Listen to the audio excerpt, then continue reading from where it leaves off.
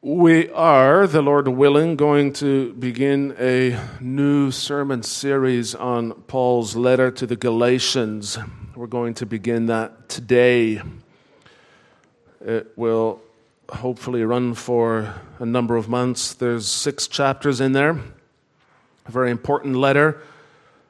Our text will come from Galatians, but we're going to do a background reading from the book of Acts.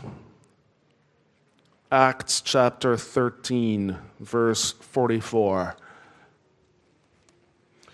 I neglected to add that to the liturgy, but that is what we are hoping to read this morning. Acts 13, verse 44.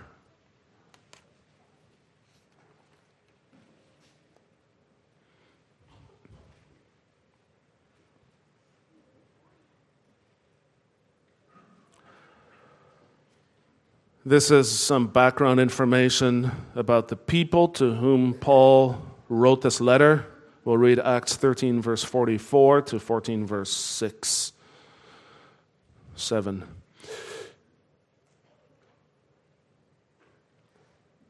So Paul and his companions have been preaching the gospel, and the next Sabbath, almost the whole city gathered to hear the word of the Lord.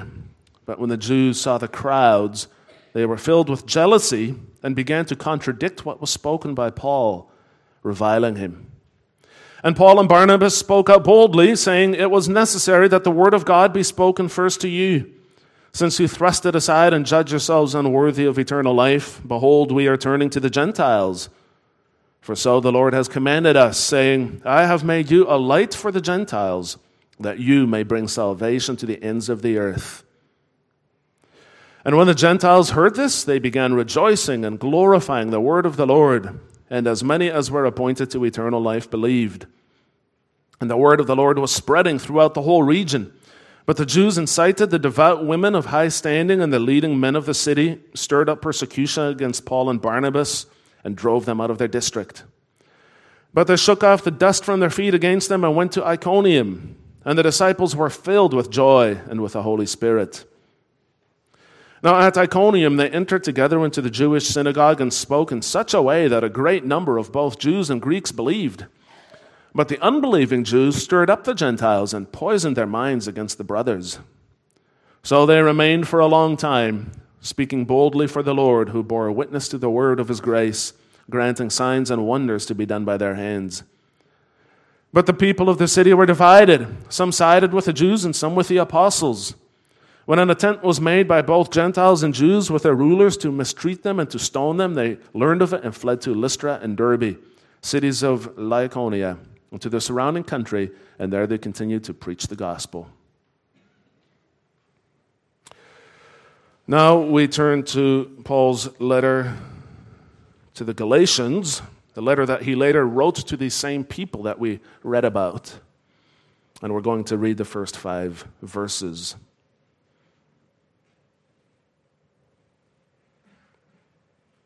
Galatians chapter 1, verses 1 through 5.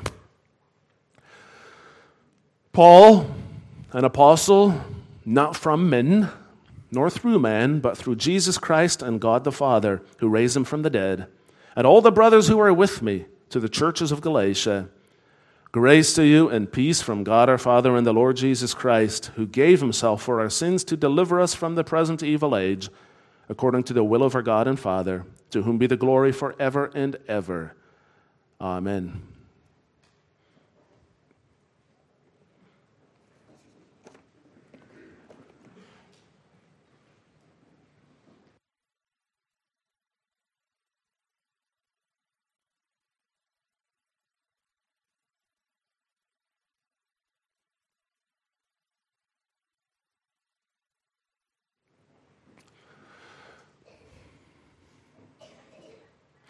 Beloved congregation of our Lord Jesus Christ, what is the one thing that our culture prizes more than anything else?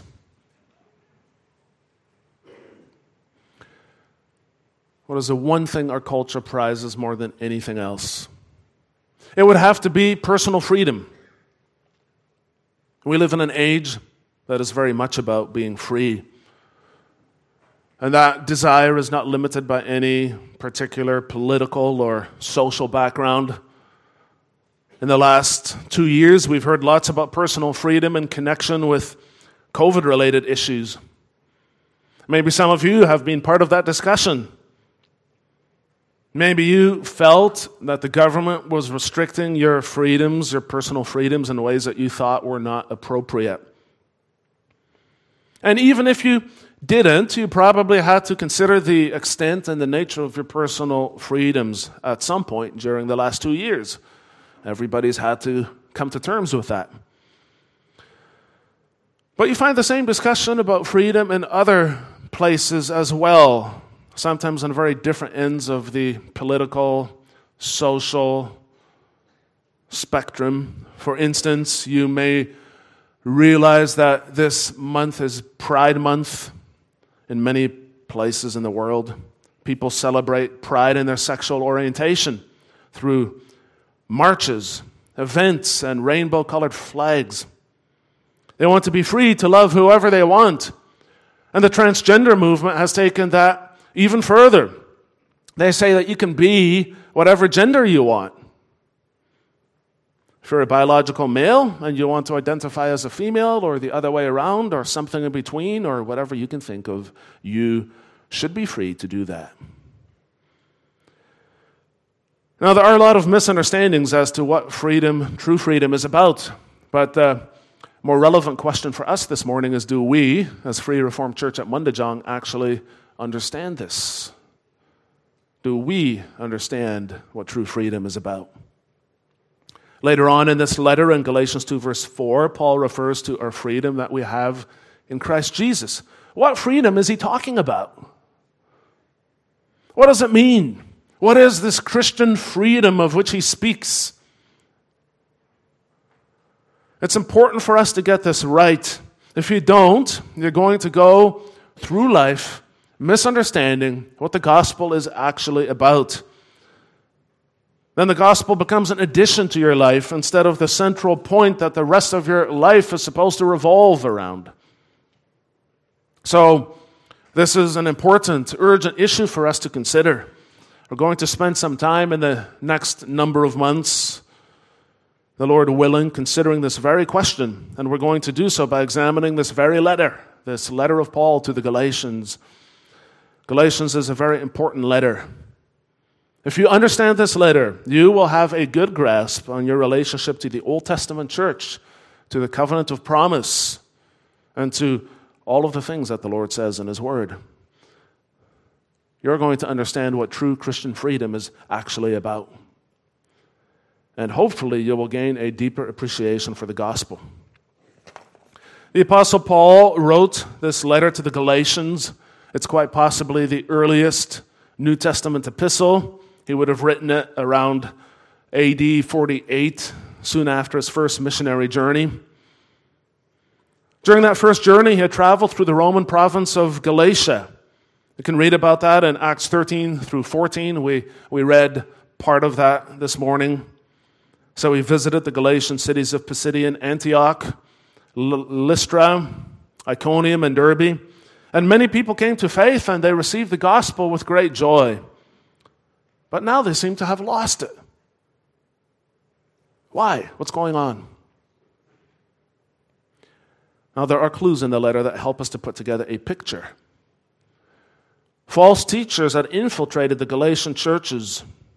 They were teaching you can be a Christian if you want to be, but you need to be a Jew first. You want to believe in Jesus? That's fine, but you need to become Jewish first. First you become Jewish, then you become Christian. That means that your men need to be circumcised.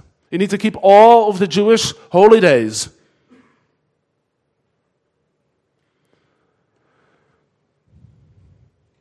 So it's not just faith in Christ. It's faith plus. And the Galatian Christians, these were new believers. They come from a heathen background. And they became uncertain. And they're wondering, did Paul actually teach us the whole truth? Have we got the whole gospel now, or don't we? Are we missing something? And it's easy for them to feel that way because they don't actually have all that much knowledge. They felt intimidated by these false teachers with their knowledge of the very intricate Old Testament laws and systems. And so they get this nagging sense in the back of their mind. Is faith in Christ enough or not? Am I missing something in the Christian life? What's wrong with me? And some of them had already begun to keep the Jewish holy days, just to be sure. Paul refers to that in 4 verse 10. So this letter is a letter written in great haste. He had to get it down. He had to get it out to them. If he doesn't get this to them now, there will be no church left. He was really concerned. He wants them to make sure they get the gospel right. So already here at the very beginning of the letter, in the first 5 verses, he lays out the basics of what he's going to talk about. And so even if you miss everything else that he says in the letter, at least in the introduction, he wants you to understand what he's about. So the introduction is a summary, in a sense, of what is going to follow. And the burning question behind that is, what is the true gospel about? And in one word, the true gospel is about deliverance. The true gospel is about deliverance. In these first 5 verses, the true gospel is about deliverance by the work of God, from the judgment of God, for the glory of God. So let's go through this line by line. The first thing we should note is that the gospel is not from man.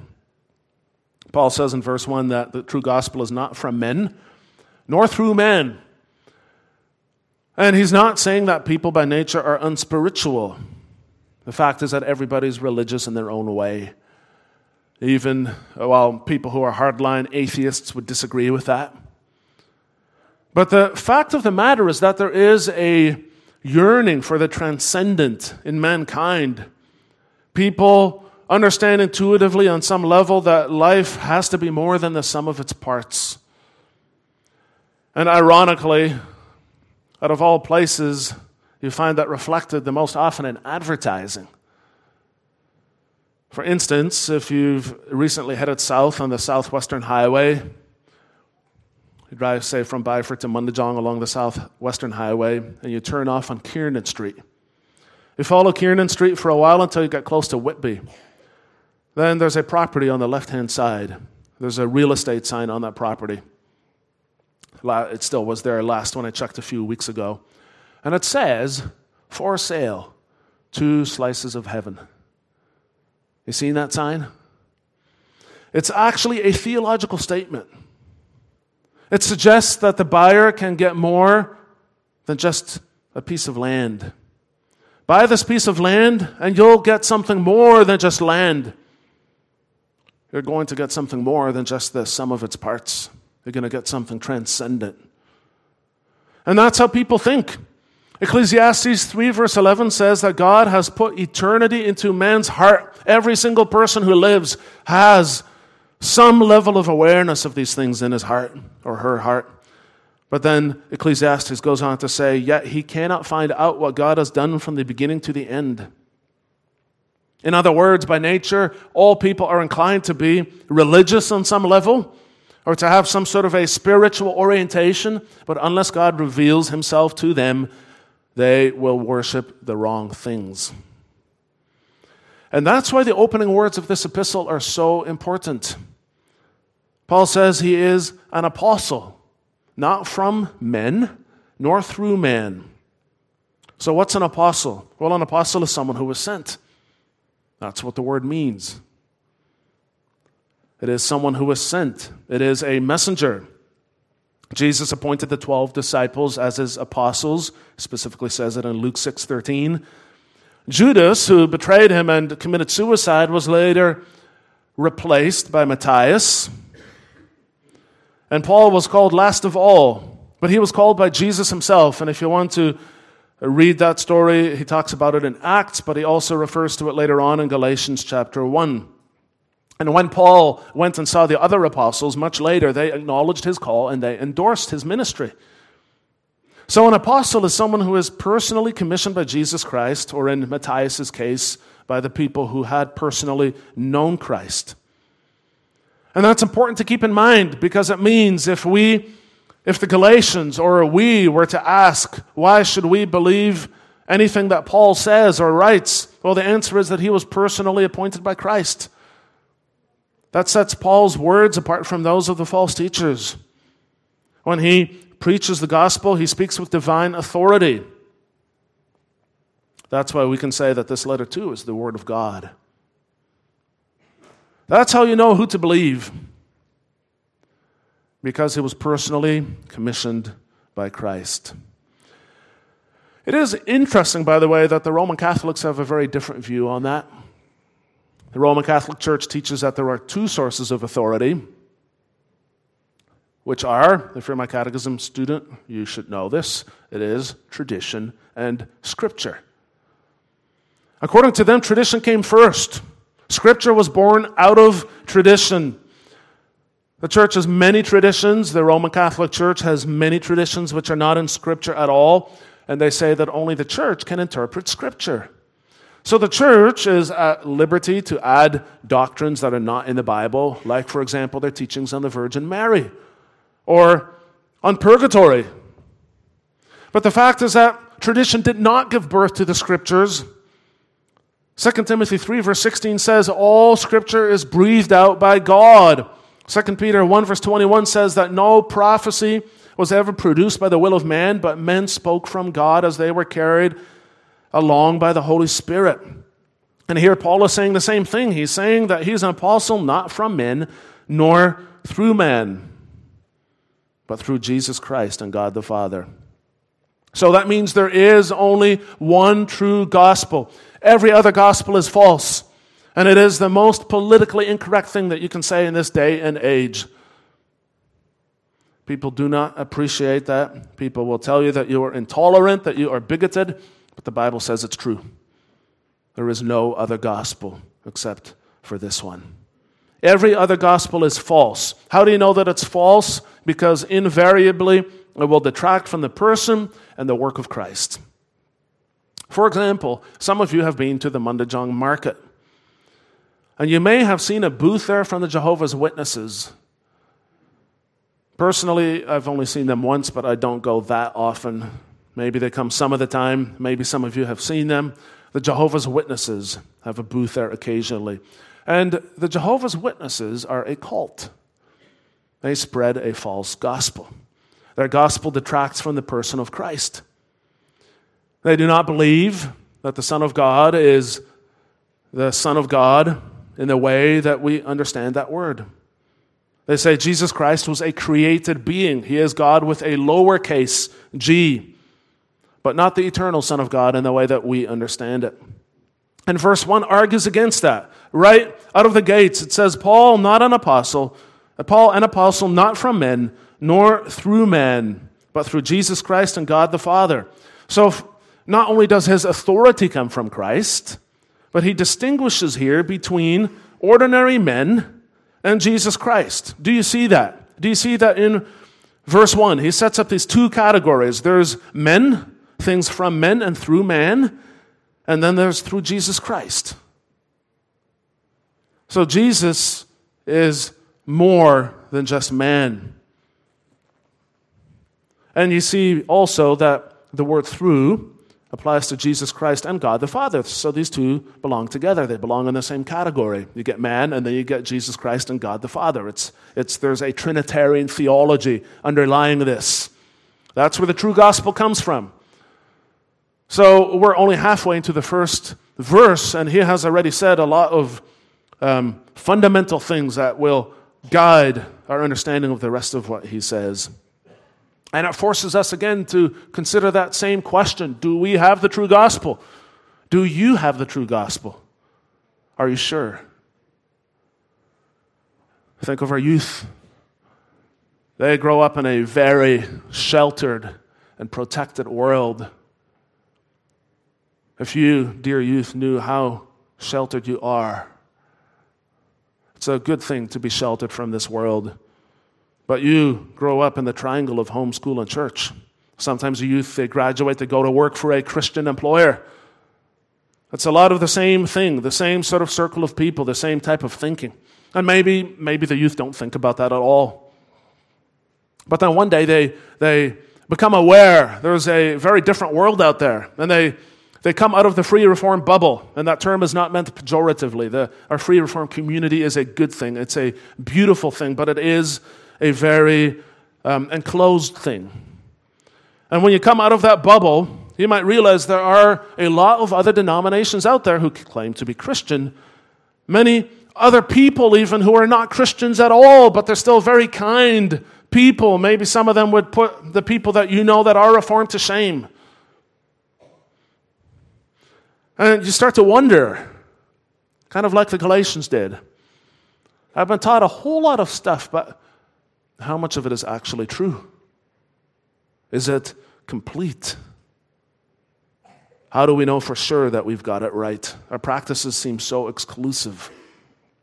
But you need to understand, the true gospel is not just something practiced by the FRC, the Free Reformed Churches of Australia. The true gospel is the gospel as it was handed down by the apostles. And in this very first verse, the Apostle Paul wants to remind us of that. The true gospel is about deliverance by the work of God. Everything else revolves around that. But the thing that makes us who we are is that one central truth, that God is a God who delivers.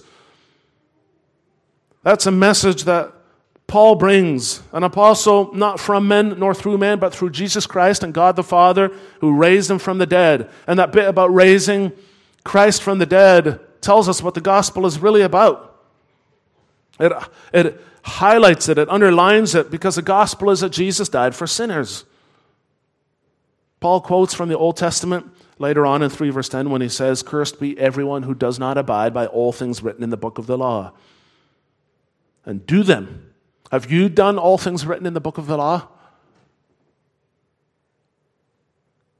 We have not. We have not kept God's commands. And so, apart from Christ, we deserve that curse. But he took that curse on himself. That's why he died on a cross. And Paul later writes in 3 verse 13, "Christ redeemed us from the curse of the law by becoming a curse for us. For it is written, cursed is everyone who is hanged on a tree." Jesus is the only person who could have done that. One who is both God and man. And that's why the true gospel will always focus on the person and the work of Christ. As soon as you lose one of those two, you've lost the gospel. So, Paul says God the Father raised him from the dead. And that really encapsulates a lot of this, because it reminds us that Jesus was the one person who did not deserve to die. He was completely innocent. He had to die because death is the ultimate punishment for sin. He bore our sins. He died for our sins, not his own. When he died, the law had no more claim on him. That's why God raised him from the dead. And Paul's reminding us of that.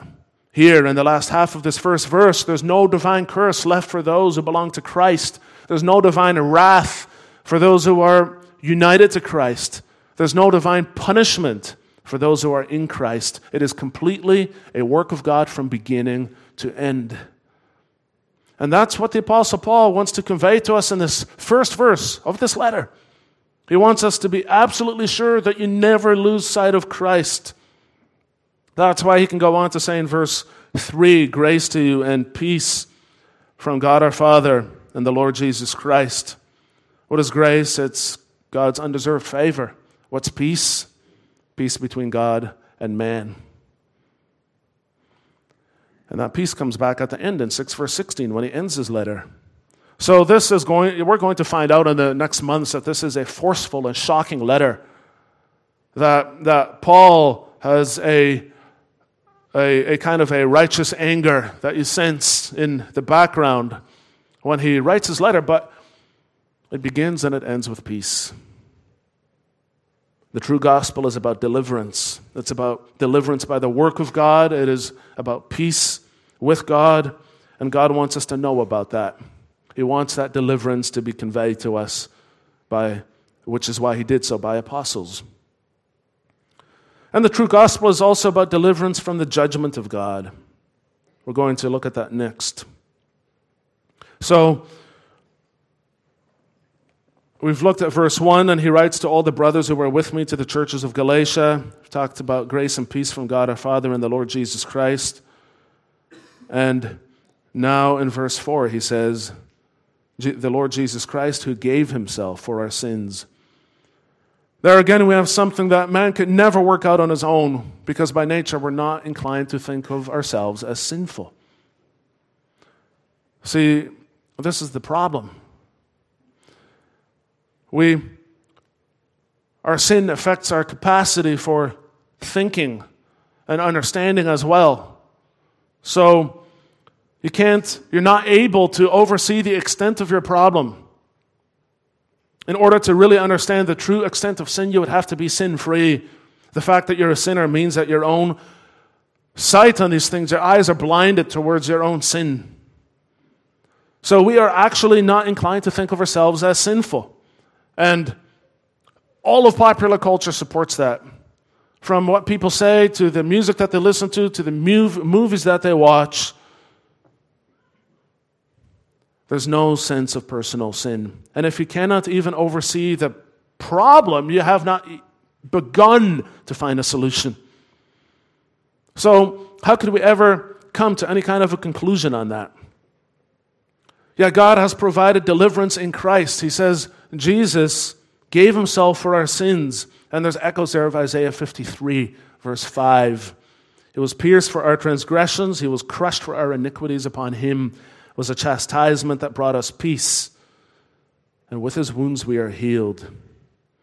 God provided deliverance from sins in Christ. And because we're delivered from sin, we're delivered from this age that we're in. See, the Bible uses this terminology of two ages. There's this present age, and then there's the age to come. The present age is the age of this world. Many Jews, especially the more radical ones, expected that God would eventually intervene into this present age. They saw this age, their age, for the wicked thing that it was, and they wanted God to intervene. He would bring this age to an end, and he would inaugurate a new age. But what they didn't expect was that this new age, these last days, were inaugurated by the resurrection of Christ. A new age in salvation history. And what they also didn't understand, and what we sometimes don't understand, is that we live in the overlap between two ages. So you have this past age which is fading away, and the age to come which has been inaugurated by the resurrection of Christ. A new age in salvation history.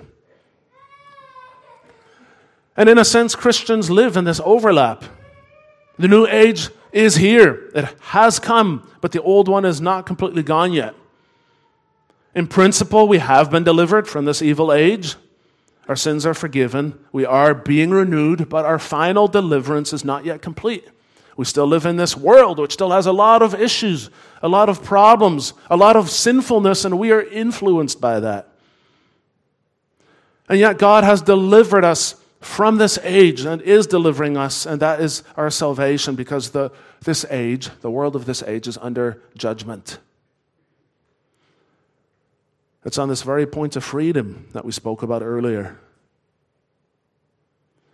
You see, this world celebrates sin in all of its forms. Sometimes it does so overtly, as is the case with Pride Month. It flaunts sin, it delights in its expression. Christians should abhor all of that, and it does that in the name of personal freedom. Sometimes it does so more subtly when people have the attitude of, well, no one's going to tell me what to do. Occasionally, elders encounter that in visits with members. That's the same kind of rebellion. It's the same kind of spirit of lawlessness, the spirit of this age. It's just hidden. It comes in a different package, but it's the same thing. But in the end, whether rebellion is open or hidden, it's rebellion either way. You see, it's one of the most misunderstood things of our time, that people think that they're free when they're actually constrained by their desires and by their fears. They are slaves to sin. Jesus said everyone who practices sin is a slave to sin. The Apostle Paul wrote in 2 Peter, or the Apostle Peter wrote in 2 Peter 2 verse 19, whatever overcomes a person, to that he is enslaved. By nature, we are all enslaved, and people are unable to deliver themselves. They are headed for eternal condemnation and judgment, and they have no idea. That's why they need the true gospel. The true gospel is deliverance from the judgment of God, and the judgment is coming. Make no mistake. It says in Romans 2 verse 5, because of your hard and impenitent heart, you are storing up wrath for yourself on the day of wrath when God's righteous judgment will be revealed. Elsewhere it says, while people are saying there is peace and security, then sudden destruction will come upon them. As labor pains come upon a pregnant woman, they will not escape. 2 Peter 3 says that the day of the Lord will come like a thief, and then the heavens will pass away with a roar, and the heavenly bodies will be burned up and dissolved, and the earth and the works that are done on it will be exposed. Judgment is coming. God's judgment is coming. It is a big flashing sign. As surely as you can see the flashing sign at a railway crossing that indicates that a freight train is coming, so surely do these texts tell you God's judgment is coming. It is a real thing. And you need to think about that when you reflect on the age in which you live, dear brothers and sisters, because we live in this present age, but we cannot be a part of this age.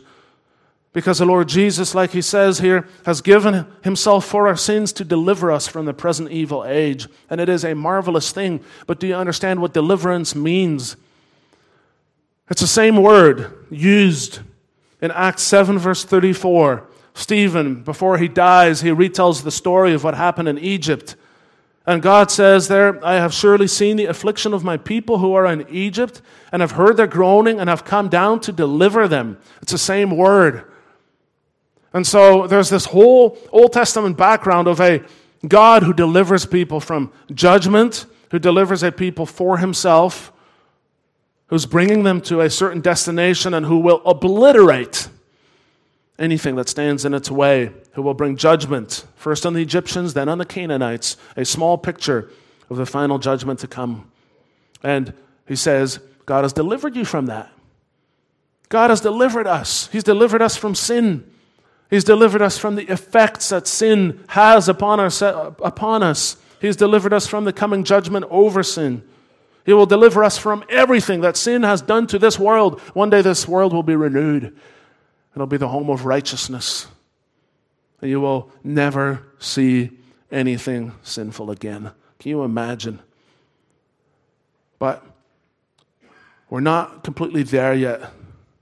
We're going there, but we're not there. We live in the overlap between those two ages. And God has delivered us from this present evil age. He will one day deliver us from it permanently. Do you believe that? The true gospel is about deliverance from the judgment of God, deliverance from the age which lies under his judgment. But if you say you believe that, why are we not living accordingly? We're living as if we're afraid of missing out of this age. Look at how many free reformed people spend way too much time on social media. We have this constant stream of information coming at us. All this stuff. You can't think when you've always got new stuff coming in. You can't reflect. And the very nature of social media is such that if you ignore it for a while, you get this fear of missing out. You know, for some people, and studies have been done on this, it's very traumatic to turn off their phone for a day. They can hardly do it. There's this intense anxiety that they're missing out. And it happens with news media too, and if you followed anything about the discussion of Facebook in the news, Meta now, you know that news and social media blend together in a way that there's algorithms now that are designed to feed you the sort of thing that you're going to read. So once you start following a certain train of thought, and then there's more and more information that supports that comes into that. This is why our society is so polarized. This is why these discussions on issues in the last 2 years have been so unhinged. The system is designed to feed you the sort of thing that you're going to read, and if you don't read it, you get anxiety because you're going to miss out. But you need to take a big step back and think about what age are we in? This whole way of thinking is a fundamentally secular perspective. The secular perspective is this world is all that there is. This age is the only one that will ever exist, and you need to make sure you don't miss out on any of it. And we are buying into it. We are. It's a perspective motivated by fear. Why is there so much anxiety also in our midst? And not to judge anyone sitting here today who struggles with anxiety. There can be different reasons. For people that have never struggled with anxiety or depression, be grateful. But there is this sort of background question: why do we see so much more of this now, when in previous generations we didn't? Correlation does not equal causation, but does it have anything to do with a constant input of information and sometimes problems over which you have no control, which you cannot affect, which you can only read? It's fear. We don't want to miss out. Why is that? Don't you realize that all this stuff is part of the present evil age? Don't you realize that God is working towards judgment over this age? Do you not realize the scope, the extent of that judgment? Do you not know that if you invest yourself into this age, your life will be wasted? Your life, your one and only life, will be wasted. The true gospel is about deliverance. We've seen it's by the work of God, from the judgment of God. It's also for the glory of God. And we'll pay attention to that last. It's always the question that you end up with after you think about this for a while. Why did God do it? Why does He deliver us? Verses 4 and 5 of our text give two reasons. The first is because it was His will. The will of God is what He wished to do. Why does God save sinners? Because it's His good pleasure to do so. He took the initiative. He wanted to do this. The idea originated with Him. Our qualities did not factor into this in any way, shape, or form, because this decision was made long before the present age was created. So you think about the unfathomable kindness of God. Verse 4 says, Jesus gave Himself to deliver us from the present evil age according to the will of our God and Father. It was God's good pleasure to become our God and our Father. See, in verse 1, it's through Jesus Christ and God the Father. So, you think here of what the Catechism says, the Father of our Lord Jesus Christ. Then in verse 4, has become our God and our Father. What an astounding thing for Him to do. Why would He do such a thing? How could such deliverance ever be ours? And yet our text says that it is. By the work of God and from the judgment of God, and He did it for one reason, so that we can glorify God. What is God's glory? One of those theological words that we use but don't understand. Briefly speaking, it's the visible representation of His splendor and His majesty. The glory is meant to be acknowledged by us. That's why Psalm 29 says, glory to the God on high. It's meant to be acknowledged. We're meant to say yes or wow. To acknowledge God's glory, to glorify Him. That's what it means when it says to God be the glory, that we acknowledge His glory. And do you think that can ever only be with your words? Is that only what we do here? His glory is meant to be made visible in our lives. Think about yesterday too. The wedding address, 1 John 4, verse 12b. No one has ever seen God, but if we love God, then His love is made manifest in us. It's shown in us. His glory, the essence of His being, shows in our lives. The true gospel is about deliverance. God has delivered us from sin, from the effects of sin, from the judgment over sin, one day from everything that sin has done to us and to this world. So life is not about your freedoms. Life is not about your fears. Life is about something much bigger than that. It's about a God who delivers us comprehensively from destruction, who renews us for his service, who deserves every piece of credit for that. There is not a single thing that you can do to add to that.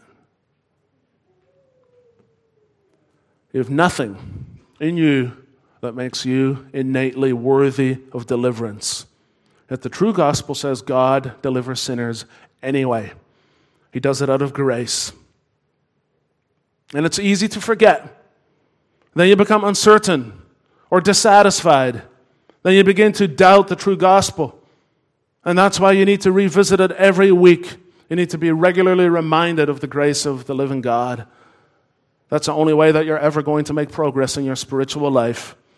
The only way that you're ever going to get past the things that confront you now is over and over. You go back to the grace of God. That's what this letter did for the Galatians. May it do the same thing for us. Amen.